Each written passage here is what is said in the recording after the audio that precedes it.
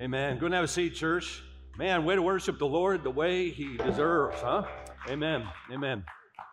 Welcome to New Vintage. If it's your first time, we're so glad to have you here with us. If you're joining us online, God bless you as well. We hope to have you with us live sometime soon. Today we're kind of wrapping up this series we're calling Dedicated to God. So as we talked about kind of throughout the series, being dedicated means kind of set apart. If you're saving money for your kids' college fund or whatever, maybe you set some money aside and you say, okay, that's over there, that's untouchable, that's sacred, right? Well, our lives are supposed to be that way. They're supposed to be set aside for God. And so when we got to Mark 12, we looked at Jesus when he's asked what the greatest commandments are, and he says, here they are. Love the Lord your God with all your heart, mind, soul, and strength. And so we've done heart, mind, and soul. Today we do strength. And as promised, we're going to have a little time to work out a plan. So if you're a note taker or whatever, go ahead and prepare yourself for that, to get some habits going that will help cultivate the way of life that Scripture is calling us to. So let's just start there. What does it mean to love God with all of our strength? Okay. Loving God with all of our strength means devoting our focus and our effort to loving Him completely. Effort, the E word. I think there was a pendulum swing in Christianity, if you kind of go back to, say, the last 50 years or so, where there was a point where I think people got so focused on works, the idea that I need to do a lot of good things, and if you're really a Christian, you're going to do all these kinds of things, and if you do that, then maybe you can earn God's love somehow, or maybe even earn your salvation, which Scripture, of course, blatantly says is not the case. There is no place or point in time at which I chalk up enough good deeds or good acts in this column that I can earn my salvation. But at the same time, there was the pendulum swing then that says, okay, to get away from legalism, we're going to kind of go to this gooey version of Christianity, which basically says, hey, it doesn't really matter what you do in this life. God's kind of done it all for you. So once you have that kind of rational assent or that one-time moment, we're just going to go ahead and from that point on, you can just kind of live the way that you see fit. Don't worry about it. Grace covers all, which is also an anti-biblical way of looking at things. That if the greatest commandment is to love God with everything, love your neighbor as yourself, then we go about doing those things, not per se to try and earn our salvation, but to do what we're supposed to do as lives and people that are dedicated for God. That's the life to which we're called. So Dallas Willard put it great in one sentence: grace is opposed to earning, not to effort. I like that. It's exactly kind of the biblical way of doing it. God isn't opposed to effort. You're supposed to love God with all your strength. We're supposed to try. And there are very few things in the world that you can ever develop any proficiency at without trying. If you think about almost anything you do, you have to try at some point. Even when you're a little kid, drinking a glass of water takes effort. You have to learn how to do it. Learning the alphabet takes effort, right? But now, some of you can speak multiple languages. You can do a lot better than drink water. You can drink all sorts of things, eat all sorts of things. You can eat with a fork, chopsticks, all sorts of different things just because you've practiced. Spiritual life is similar.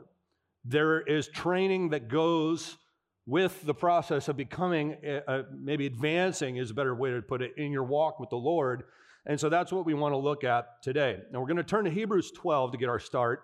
In Hebrews 11, the chapter right before, is what's called often the Hall of Fame chapter. And that's where the writer of Hebrews says, by faith so-and-so did this, and this is what happened as the result. And he calls out hero after hero after hero of the faith. Moses, Abraham, he even calls out Rahab the prostitute. He calls out the names of all sorts of different heroes of the faith and talks about, I don't even have time to tell you about the rest of them who by faith did all sorts of other things. But he's going on this journey of trying to help us look to these people, these heroes of the faith, if you will, and to be able to identify them and draw inspiration from what they did by allowing their faith to lead as opposed to just the way that they felt. Now, the context of the book is that these are people who are suffering. They are being persecuted for their beliefs. And there's so much about suffering and perseverance and everything in the book of Hebrews, it's pretty easy to tell that was the root issue and that was the problem. And basically, the book of Hebrews is a very advanced theological treatise that when you boil it down, basically just says, keep going. Don't stop. Persevere. And it does it and draws the picture in 1,000 different ways. And when you get to Hebrews 11, you get the Hall of Fame chapter, and then it says this as you roll into chapter 12. Therefore, since we are surrounded by such a huge crowd of witnesses, now he's talking here about the people in chapter 11, such a huge crowd of witnesses to the life of faith, let us strip off every weight that slows us down, especially the sin that so easily trips us up, and let us run with endurance the race God has set before us. We do this by keeping our eyes on Jesus, the champion who initiates and perfects our faith. Because of the joy awaiting him, he endured the cross, disregarding its shame. Now he is seated in the place of honor beside God's throne. Think of all the hostility he endured from sinful people. Then you won't become weary and give up. So we're going to spend about 15 minutes pulling this apart, pulling a few things out of this text, and then we're going to go build our plan. But the plan doesn't do you any good if you're not trying to worship God with your strength. I mean, if you're not going to try, you can build all the plans in the world. It doesn't do you any good. I can sit here and talk about all the different things I want to accomplish. I can write down all these great and wonderful plans. I can say, hey, maybe you did with your New Year's resolutions. Hey, here are the things I want to do. But if you're not going to try, they're not going to be accomplished. And so to go with the plan, you have to kind of make a decision that says, I am going to commit myself to this. I'm going to dedicate myself to this. And I believe by faith that if I do, that God is going to bless that, and I'm going to see the fruit that he promises me. So there's an act of faith to start that says, okay, by faith, I'm going to try because I believe that what God says in his word is true. So I'm going to accept that and believe in it and then devote myself to it. And I'm going to do it like I devote myself to nothing else in this life. I'm not going to devote myself to it like I am, okay, I want to get home by 5 o'clock. Not that kind of devotion. Way beyond that. This is what my life is about, that kind of devotion. Nothing else in this life trumps it. Everything else in my life, everything, my family, everything, I view through that lens. Loving God with everything, loving my neighbor as myself. So, Hebrews 12, 1-3. Three quick lessons here. Number one, he says, hear the crowd. Therefore, since we are surrounded by such a great cloud of witnesses, let us run, okay, the cloud of witnesses. Okay, why does he do that? Well, obviously we talked about drawing inspiration from their walk and their life, but then in 12, he almost pictures it like the church is a track team, and the cloud of witnesses are in the stands, and so we're running around this track with a crowd in the stands. Now later today, I'm told there are some football games being played. And you have the AFC and NFC championship games being played, and you will see stadiums packed with people who are screaming at the top of their lungs because they know that if they do that, that's going to make the players, they hope at least, play harder, play better. They're going to boo the officials, hoping they can sway their perspective. You are going to be yelling at your television screen, thinking that somehow through some time-space continuum, your anger is going to make it all the way to the officials or whatever. I know, I believe it happens. I don't know about you. But you can scream at your television. Why are you doing that? Why is everybody screaming? Why is everybody yelling if it doesn't do any good? Well, part of it's stress release for us, right? I gotta get this out, man. I'm going to express myself. But the other part is we're hoping that the players on the field will hear our cheers. When I first started, I was a pitcher, and so one of the things that you've got to get very good at doing is blocking out crowd noise when you need to. But I also realized at some point there's another gear that when you get to be an effective enough pitcher, you can either, if you're on the road, you can draw strength from the boos of the road crew or applause from your home crowd. It does make a difference. When somebody's encouraging you, cheering you on, right? When your kid's playing soccer, softball, volleyball, you say, hey, way to go. Okay, why are you doing that? Is it just for you to express yourself, or is it because you're hoping they're going to hear you and thus keep going? See, to me, it makes a big difference if I realize that as I'm running this race, as I'm walking this path, that I got Moses looking at me. I got Noah. I got David. I got Rahab and Jesus, most importantly, that are there cheering me on, bearing witness to this path, this race that I'm running, right? And there he is going, Tim. And that, by the way, goes for the boos of the evil one's side. I love hearing the boos of Satan. I love it. It's like knowing, it's like you ever see those, like, I don't know if any of you ever watched pro wrestling, but when I was a kid, they always had the villains, and they'd walk in, everybody said, boo, and they just seemed to bathe in it like it was soap and lotion. They go, give me more, boo me harder. I love it, kind of a thing. You want to hear that from the evil one. If your life is never challenged and you face no trials or persecutions, it's worth asking which team you might be on.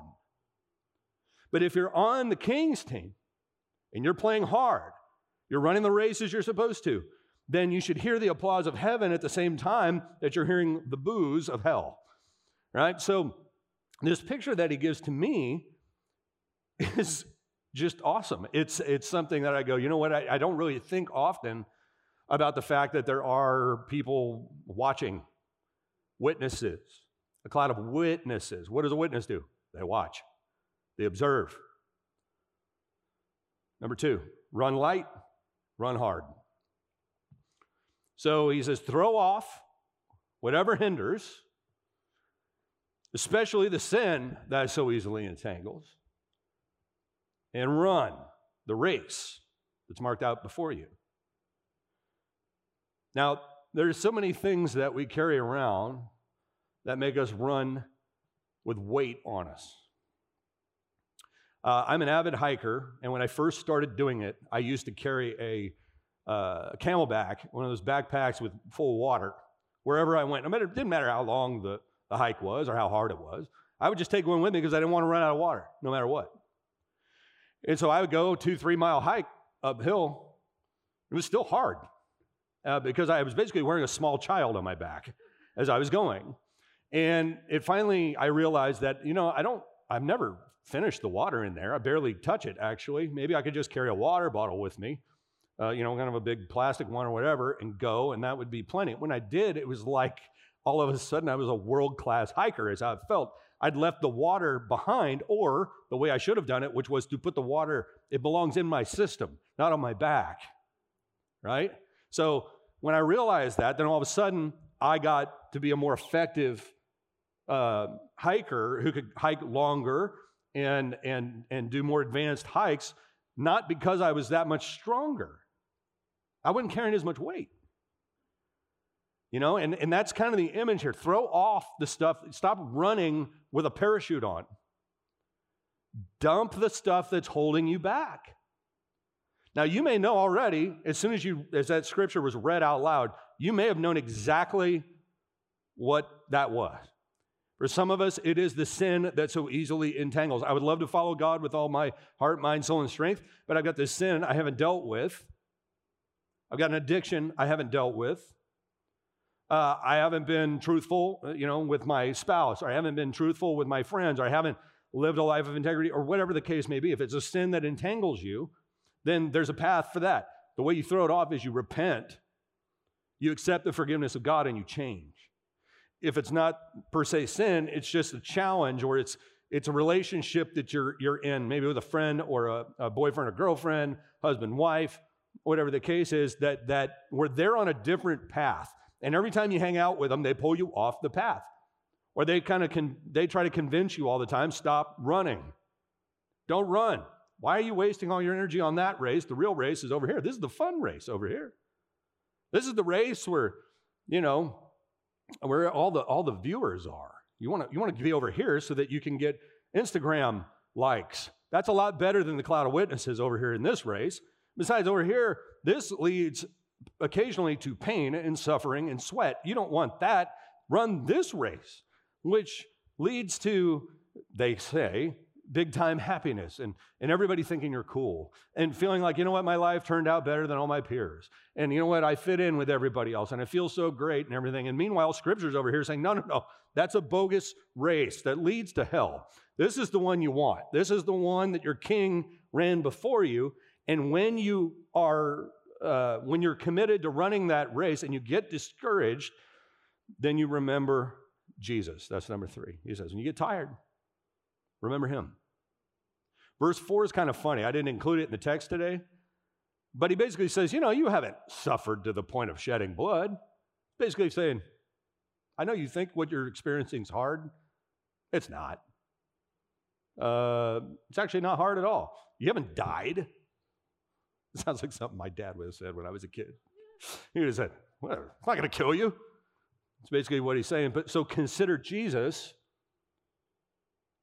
who endured such opposition from sinful men, so that you won't grow weary and lose heart. When things get difficult, you remember Christ. When things you feel like quitting, you remember the one who didn't quit, who, for the joy set before him, endured the cross, and now is seated at the right hand of God.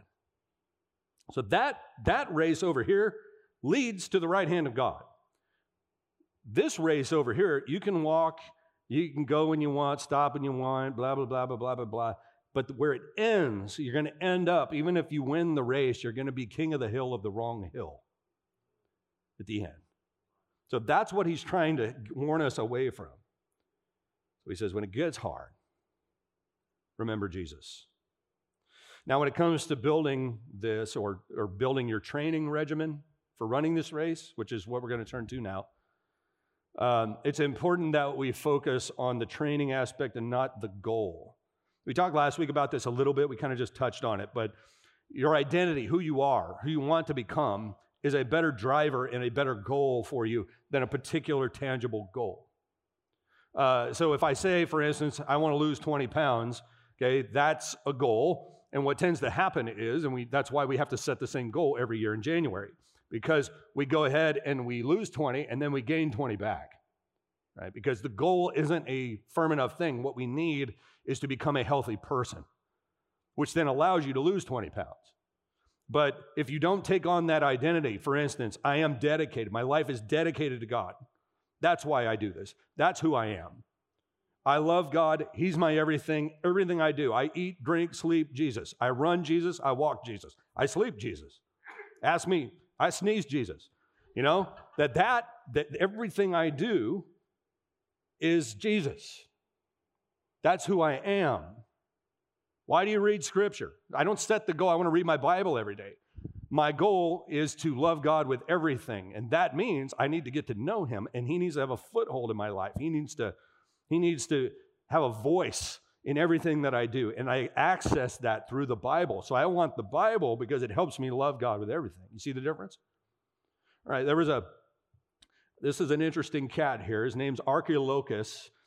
He was a Greek poet and mercenary. I don't know how those go together, but he would, I guess, read you a poem while he killed you. But Archilochus, his name in Greek means something like leader of ambushes. He said this: we do not rise to the level of our expectations, we fall to the level of our training. Habits guru James Clear wrote a book called Atomic Habits. He put it a little differently. He said, we don't rise to the level of our goals, we fall to the level of our systems. So we often think, okay, I'll set a goal here, and that's where I'm headed. And in reality, it's going to be the training regimen, the habits that you put into place that determine whether you get there or not. So I can say, hey, my goal is to run a marathon. And if I don't train for it, I probably won't finish at all. And if I do, it'll take me 3 days. And then I'll be hurt and injured, and I'll never want to do it again. So that focusing on the training and the habits, and that's really where Scripture puts its weight. There is a prize that we obtain at the end, but it doesn't spend a lot of time defining the prize. We all know it means the eternal life with God, in abundance in the here and now, and eventually eternal life with God. But it doesn't say go just achieve that. It talks a lot more about the transformation of our character. That's why it says, offer your lives as living sacrifices. It doesn't say set the goal to go to heaven. Nope, offer your lives as living sacrifice. This is your spiritual act of worship. Don't be conformed to the pattern of this world. Be transformed by the renewing of your mind. See the difference in how it describes things? So that's where we're going to put the focus here. Now this week, we're going to do something we don't usually do. We're going to add some bonus materials to the sermon. So pay attention to like YouTube and social media channels. We'll try to email them out as well because there's not enough time to get through all this today. And we're going to kind of stay a little closer to the spiritual disciplines here, but there's other stuff, calendar-based stuff, managing energy, managing attention that also play into this. There's a group of guys on a podcast, and they use the acronym T, time, energy, and attention, and talking about the need to manage all three of those. And I do believe that time is actually the easiest to manage. Energy and attention are a lot harder to manage. And if you don't manage energy and attention well, you can't really manage your time well. It's almost impossible because the time you do anything, you won't have the energy to do it, or you won't be paying enough attention to do it well. And everything will take you twice as long, and you'll resist doing it because you're tired and you don't have the energy to do it. So we'll talk about that this week. Anyway, get your plans out, off we go. We're going to pick three things, word, prayer, and fellowship. And the reason we're picking those is because that's where all what you would call the spiritual masters, people who've really walked with the Lord closely, as they isolate things, the consensus is that those are the big three. And then we're going to pick a diet at the same time. So a diet plus three. Off we go. As you go through this, we're going to give you a checklist, and I'll walk you briefly through these. If you're just new to this, pick one. Like start small. If you're already doing some of these, add a second one. Or if you want to write something in, that's fine. These are kind of handpicked for kind of 21st century American people, but there are plenty out there that exist in other corners of the world. So let's start here with the diet. Pick one of these. Quit something keeping you from keeping God at the center. We've talked about this, but you probably know what this is. Could be a sin, addiction, but the stopping of things. There's a stop and a start, as we talked about last week, to a rhythm of stopping and starting. If you want to get healthy, you stop eating crud and you start exercising. Or you stop eating this and you start eating that. Spiritual disciplines are very similar. It's not just I'm going to pray more, because if you're not stopping anything else or the things that actually prevent you from developing a life of prayer, it's going to be harder to do. So there's a point at which you either make a decision to cut something out of your life, or you say, okay, I'm going to sacrifice this so I can do this because this is more important. All right. Now let me add one caveat here too before we stop. So let me hit the pause button and go back just a step. I want to encourage you as you do this to declare calendar bankruptcy. Here's what I mean by that. Take everything you currently do and wipe it out. Build a week that is completely blank. Sunday, Monday, Tuesday, Wednesday, Thursday, Friday, Saturday. Nothing on there. Not sleep, not eating, nothing. Okay? And then put these things in there first. Before you sleep, before you eat, anything. Because if you're loving God with heart, mind, soul, and strength, and that's what your life's about, then these things should come first. Right? He's first. I'll put these in first. Then I'll sleep. Then I'll eat. You'll find the time. But if you do it, what will end up happening is your calendar is going to overwhelm you. You're going to open it up, see all the things you have to do, and you're going to, I don't have time for that. Or you're going to give this stuff the dregs off of the rest of your calendar. You'll give it the last fruits. And really, if you want it to take stride, you'll give it the first. All right, so diet. Quit something keeping God at the center. Limit screen time to an hour a day. Now, here I'm talking specifically about the phone. Here's a simple way you can do it even, and this will give you more than an hour a day, but try it. Charge your phone overnight. In the morning, you unplug it, and when it runs out, it runs out. So if you're on your phone much, it's going to run out faster. And so you just simply say, I don't charge my phone during the day, period. When it runs out, runs out. And I know, but then I'm not going to get the important Snapchats that my friend is sending me of her cat. I know, that's the point. You're going to have bandwidth to do other things. Everybody's patting each other. I love the one with your cat or whatever. But that stuff, you've got to find ways to discipline yourself with screen time. Some of this is about making the bad stuff hard and the good stuff easy. All right? Bad stuff hard. Meaning, if you watch too much television, you want to watch less, here's something you can do. unplug your television every time you're done watching it. So every time you want to go watch television, you have to go back behind your television and plug the stupid thing in. You're going to watch less television. A few years ago, I decided I was going to pitch in my high school's alumni baseball game, but you can't just pitch if you haven't thrown a ball in 15 years. So I had to get in shape for it, so I decided to do it, and I had to make some decisions. I had to do it quick. So some of you who were around at the time when I did it will remember, I took a baseball and I put it in my refrigerator, and it stayed there for months. And so every time I opened the refrigerator, there was a baseball staring me in the face, right? So some of you need to go take a baseball and put it in the fridge, if you know what I'm saying. It's one of those things that you say, okay, I'm going to go do this. I am going to be serious about this. So I'm going to put this in a place that it makes it super easy for me to do the good stuff and hard to do the bad stuff. Number 3, put together a God-honoring budget. And the reason here again is abstinence. It's learning to live with less. Learning to not obey every desire of the flesh. Jesus says, where your treasure is, your heart will be also. And the spirit of this is kind of captured in a Dave Ramsey quote. He says, if you can't live on 90% of your money, you can't live on 100% of it either. That's his way of saying discipline. It's about discipline. It's not about math, per se. Check your friends. Look at the 5 people you hang out the most with. Are any of them Christians? What kind of impact do they have on you spiritually? If you're always trying to go here and they're always saying, hey, go here. Do you really think that, as Proverbs says, can a man clutch a fire to his chest and not get burned? That's how it works. Your friends have a massive impact on you. So check your friends. Next up, we have all the word discipline. So pick one of the previous ones. And we'll mail these out to you too, by the way. I see a lot of cell phones in the air. We'll make sure you get them. Word. Now, this is about, again, hearing God's voice and reading of his mighty acts. And the reason that you want to do that is because it's so easy to get discouraged, right? So if I'm facing a big obstacle in my life, when I'm tempted to say, I'm worried, I don't think God is going to get me through this, I can call back to what I know is true, what I've read. I can go, I remember when we just sang about it, right? He splits the sea so I can walk right through it. Moses and the Israelites are like, great, God delivered us from Egypt to let us die here at the edge of the Red Sea. And Moses is starting to get nervous too. And then God says, hey, take your stick and touch the edge, would you? And he does.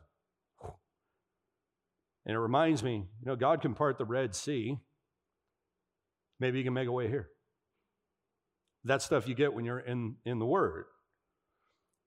Regular Bible reading. I'd recommend 5 out of 7 days. Give yourself a couple of wiggle days, just because if you don't, you're gonna bail it anyway. 2 or 3 chapters each time, and read it devotionally. What that means is I'm reading it with these types of questions in mind. What does this tell me about God? And if I took this seriously, what in my life would need to change? And if you ask those 2 questions, that will take you a long way in reading Scripture. If you're not a reader, audio listening to the Bible is totally acceptable. There are great versions of it out there. There's one, James Earl Jones reading the King James Version. That's amazing. You don't know what he's saying, but it sounds awesome. It's like Shakespeare through James Earl Jones' voice, basically. There's one called The Bible Experience, which is read by predominantly African-American actors, Cuba Gooding Jr. and Denzel Washington, all these guys. It's fantastic. There's almost every kind of version of the audio Bible out there that you can think of. So grab one of those and do it. Join or start a Bible study, okay? We can help you land one. If you're looking for one, we will help you find one. You can listen to or watch the sermon again. The people at the 9, we had an earthquake in here while the sermon was going on. And I accidentally kind of flippantly mentioned, I know everybody's worried about their dogs or whatever. And then I saw the light bulb go on. They hadn't even thought about their dogs until I mentioned it. And then they all started getting worried, and I was like, yeah. I mean, it's Valley Center. It was pretty close. So even though it wasn't that big, it felt like a jet plane was landing here.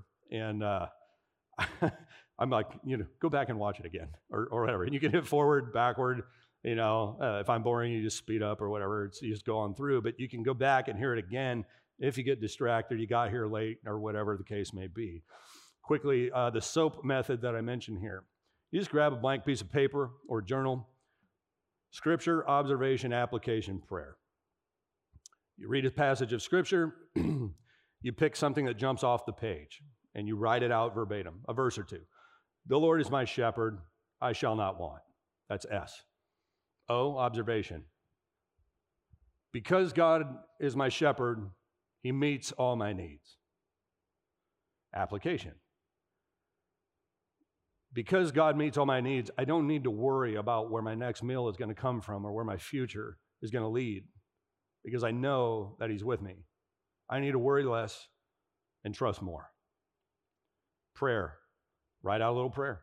God, I thank you for being the one who is my shepherd and who leads me beside still waters, for restoring my soul. I confess to you that I often don't trust you enough. Please forgive me and allow me to be more trusting of you. Thank you for all the ways you've worked throughout history and in my life. The end, right? You can do that every day, man. You're gonna see some. It's like rubbing sticks together. You're gonna start seeing some smoke eventually, and then the fire's gonna get going. And so that's a method I use. It's very simple, very easy, and you can do it almost anywhere you are. All right, pick one of those. On to prayer. Regular prayer at a set time for all you high structure people. That's a time-tested method. A lot of people like to do it first thing in the morning as soon as they roll out of bed, or even before they get out of bed. Some people like to go to bed that way. I think both are great. And I think one of the keys to doing this well, because this is not one that comes supernaturally for me, honestly. I do have to kind of structure that for myself, is to not feel like every time I pray, I have to go for 15 minutes, feeling like I'll be heard for my many words, as some people do in the New Testament, that God hears what I'm doing. And the sacrifice itself of saying, God, I'm acknowledging you, and I'm practicing your presence throughout the day is better for me. So I don't necessarily get up and say, okay, I'm going to pray for 30 minutes first thing in the morning. You know, it's short often, but it's a simple act of dedicating my day to God, acknowledging him first thing in the morning. And then again, when I go to bed. If I'm having trouble sleeping, by the way, prayer is about the best thing you can do for insomnia. Just take it all, whatever's worrying you, bundle it up, barf it out before the Lord, and let him take it out and take out the trash there for you. And then you'll sleep better. Outdoor prayer. Some people, they just being in a room, it just feels uninspiring or distracting. Going outside, if you're wired as a kind of a creation person, hiking, if you have a good view on your back patio or whatever, look out at the ocean, look out over the mountains, or whatever the case may be. That's a great way to do it. Commuting prayer, turn the radio off, and just pray to God. And like that, worship music, you may not have the guts to sing in here, but I know you all sing in the car. You can do that. Quite seriously, I do it all the time. I'll put on the worship music and I'll sing with it the whole way here from the house. And if you've got a massive long commute, it will help you. Mine's about 11 minutes, but that's a lot. And that's like 3 songs. I go in, kind of get in a worship set on your way to the office. And really worship, guys, when we're doing this, it's prayer set to music is what it is. We're declaring what we believe to be true about God musically. So a lot of people for whom they just saying it is boring or whatever, sometimes worship music's where to go. You can pray the Psalms. If you lack words, 1 or 2 a day, just use Scripture itself. Pray those out loud. The Lord is my shepherd. I shall not want. He makes me lie down in green pastures. He leads me beside still waters. He restores my soul. Blessed is the one who, right? And I mean, obviously you don't have to have them memorized. It's good to memorize, but you don't have to. And then here's another one for you extroverts that want to do everything together. Find a prayer partner. It's good accountability. It's good to have others pray for you and you for them. And doing that in community is huge. So pick one. And then lastly, fellowship. All of us need the friendship of other people walking the same path. Okay? So growth groups have been kind of stalled out because of COVID and all that stuff. It's hard to get people to want to meet in strangers' houses and stuff like that. But that's hopefully coming to an end here. We're going to fire those back up again. Those are basically sermon-based groups where you can, not all of them are, but they're Bible-based groups where you can get together, be together with other Christians, and sharpen each other, pray for each other. Accountability, care, and a sense of belonging. That's kind of the mission statement of those groups. You can join a serve team. If you're a basin in the towel person, your heart is filled by serving people. Amen. Serving together is awesome. I mean, it's a great way to build friendships and relationships with people. Come early and stay late, okay? Imagine going to Thanksgiving at your parents' house, showing up when the main course is served and leaving before dessert. You missed the whole point, right? The whole point of it is to go and be with the family. The food's the food, but the family is the family.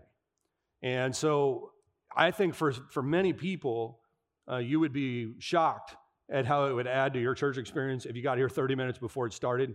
You had your coffee in your hand 20 minutes before it started, and you could hang out with people, and then when it was over, you didn't bolt right away. You stayed, and you got to know people, and so sometimes, like, even if you're here super early, spend some time in prayer, get your heart right, ready for worship. Get online in one of the chat rooms for the online services and encourage somebody and wave to them. Any of that stuff. All that stuff builds a sense of community and gives us these little touches that reminds us that we're part of something bigger than ourselves and that we're not alone when we're following the Lord Jesus Christ. I say attend church 3 out of 4 Sundays a month because I think it's a little more reachable. You're going to get sick, you're going to go on vacations and stuff like that. 4 out of 4 would be awesome. If you do 1 out of 4, you're in like the top 20% of the country. Okay? In polls, people say they go to church a lot more than they do. And I think that shows at times when you go through difficult times, not being around the community, not experiencing things that are going on in the church hurts people. Their engagement, feeling a part of things. So just simply saying, you know what, I'm gonna be there at least 3 out of 4, and I'm gonna come late. Come late. No, come early, stay late. There we go. All right, and then just invite somebody over to your house every couple of weeks. Another Christian, just say, hey, let's talk. How you doing spiritually? What's going on? And that kind of thing. That can be really, really good. All right, so pick one of those. Now the question then becomes, which diet is the most effective? The one you stick to. That's the most effective diet there is. And so if we will stick to it, we will get stronger. So it's like almost anything else. The more you do it, the better you get at it, the more proficient you get at it, the stronger you get. And so that strength that you develop spiritually comes from discipline. We train in such a way that it does us good. You ever run into those people, say you go to the gym, and the people that walk in there, and they got like Lululemon gear, and they're on their phone the whole time? They walk in, they talk on their phone for an hour and leave. And you never even saw them get on a treadmill. You never saw them do anything. They're just on the phone the whole time or texting the whole time and walking out. That's not what we're after. That's not what we want. We want to work out in such a way that it moves the ball down the field. Here's how Paul puts it in 1 Corinthians 9, 24 to 27. He says, don't you realize that in a race, everyone runs, but only one person gets the prize? Run to win. Run to win. All athletes are disciplined in their training. They do it to win a prize that will fade away, but we do it for an eternal prize. So I run, underline this, I run with purpose in every step. I run with purpose in every step. I'm not just shadow boxing. I discipline my body like an athlete, training it to do what it should. Otherwise, I fear that after preaching to others, I myself might be disqualified. Yeah, amen. I'll tell you this too. You get to a gym, you can always tell the people who mean it and the people who don't, because the people who don't, it'll be like a guy, say, my age, my size, and they'll pick up the 7.5-pound dumbbells, lay down on the bench, and do 2 bench presses with them, and then put it down and get up. And you're like, dude, unless you're hurt, what are you doing? Like what? Well, if he goes much longer, it's going to start burning. Who wants that? That hurts, right? So that's, I think, what people do, right? I'll go this far. I'll go, to the point that the burn starts. When the burn starts, I'm done. Okay, well, you can't grow that way. We've got people in this church, man, that have been at this a long time. And they may look like they're 85 years old and weak, but from a spiritual standpoint, they are stinking like Hulk Hogan or whoever. They are shredded on the inside. And you can learn a lot from them about how to live life in such a way people that have walked with the Lord over a long period of time and overcome all sorts of obstacles, all sorts of spiritual problems. I mean, been through everything you can think of, massive grief, divorce. I remember in the church I preached in the past, I had he and his wife, nicest guy in the world. He's a judge. He'd lost 5 kids to drunk driving accidents. 5. And he was a judge. How do you get past that? How do you get past that? Well, I don't know if you do. I don't know if I could. But he and June had. So whenever somebody was going through, something like that or lost a child, I say, I need to introduce you to somebody. And you guys need to get together and talk, right? Or for somebody who's like, you know what? I just have a hard time understanding the Bible when I read it. I don't know how to, I'm trying to get into it, but it's hard. It's like reading, War and Peace or something every time I try and open it up. I don't know what to do. How can somebody help me get into this? Like, how do I do that? Yes. I'm glad you asked. You're here at church, and we got people who know the word here and know how to get you into it and have an infectious ability and enthusiasm for studying God's word. You know what? I don't like people. You have anybody I could like here? I mean, that isn't terrible and, boring and whatever. Yes, we got some of those kind of people too, but, most of our people are awesome. Get to know them, I don't know how to pray. Every time I start praying, I get bored and distracted. Okay, we can help you with that. Right? That's the point of doing this together, guys. Doing it together. So, sisters and brothers, if we kind of, round third base here and head to the plate. Let's not be the people who quit working out when we start sweating. All right? As Paul says in 1 Corinthians. I run with purpose in every step. I discipline my body like an athlete. Or as Jesus would say, love God with all your heart, mind, soul, and strength. And love your neighbor as yourself. For this is God's will for us in Christ. All right. Stay tuned for the bonus material this week. We will get that out to you. And then right now we're going to remember him who endured such opposition from sinful men. And we do so that we will not grow weary and lose heart. You should have gotten the elements of communion when you came in. And if you didn't, just put your hand in the air if you'd like some, and we'll get it to you. We do this every week at New Vintage, a time where we remember Jesus, his body and blood, where we, man, that's so good. Keeping our eyes on Jesus, the champion, who initiates and perfects our faith. Because of the joy awaiting him, he endured the cross, disregarding its shame. Now, he is seated in the place of honor beside God's throne. Think of all the hostility he endured from sinful people. Then you won't become weary and give up. So, with that in mind, we'll take the bread and cup here as the music plays, as we sing. Let's pray. Heavenly Father, with bread and cup, we honor you. We honor Jesus.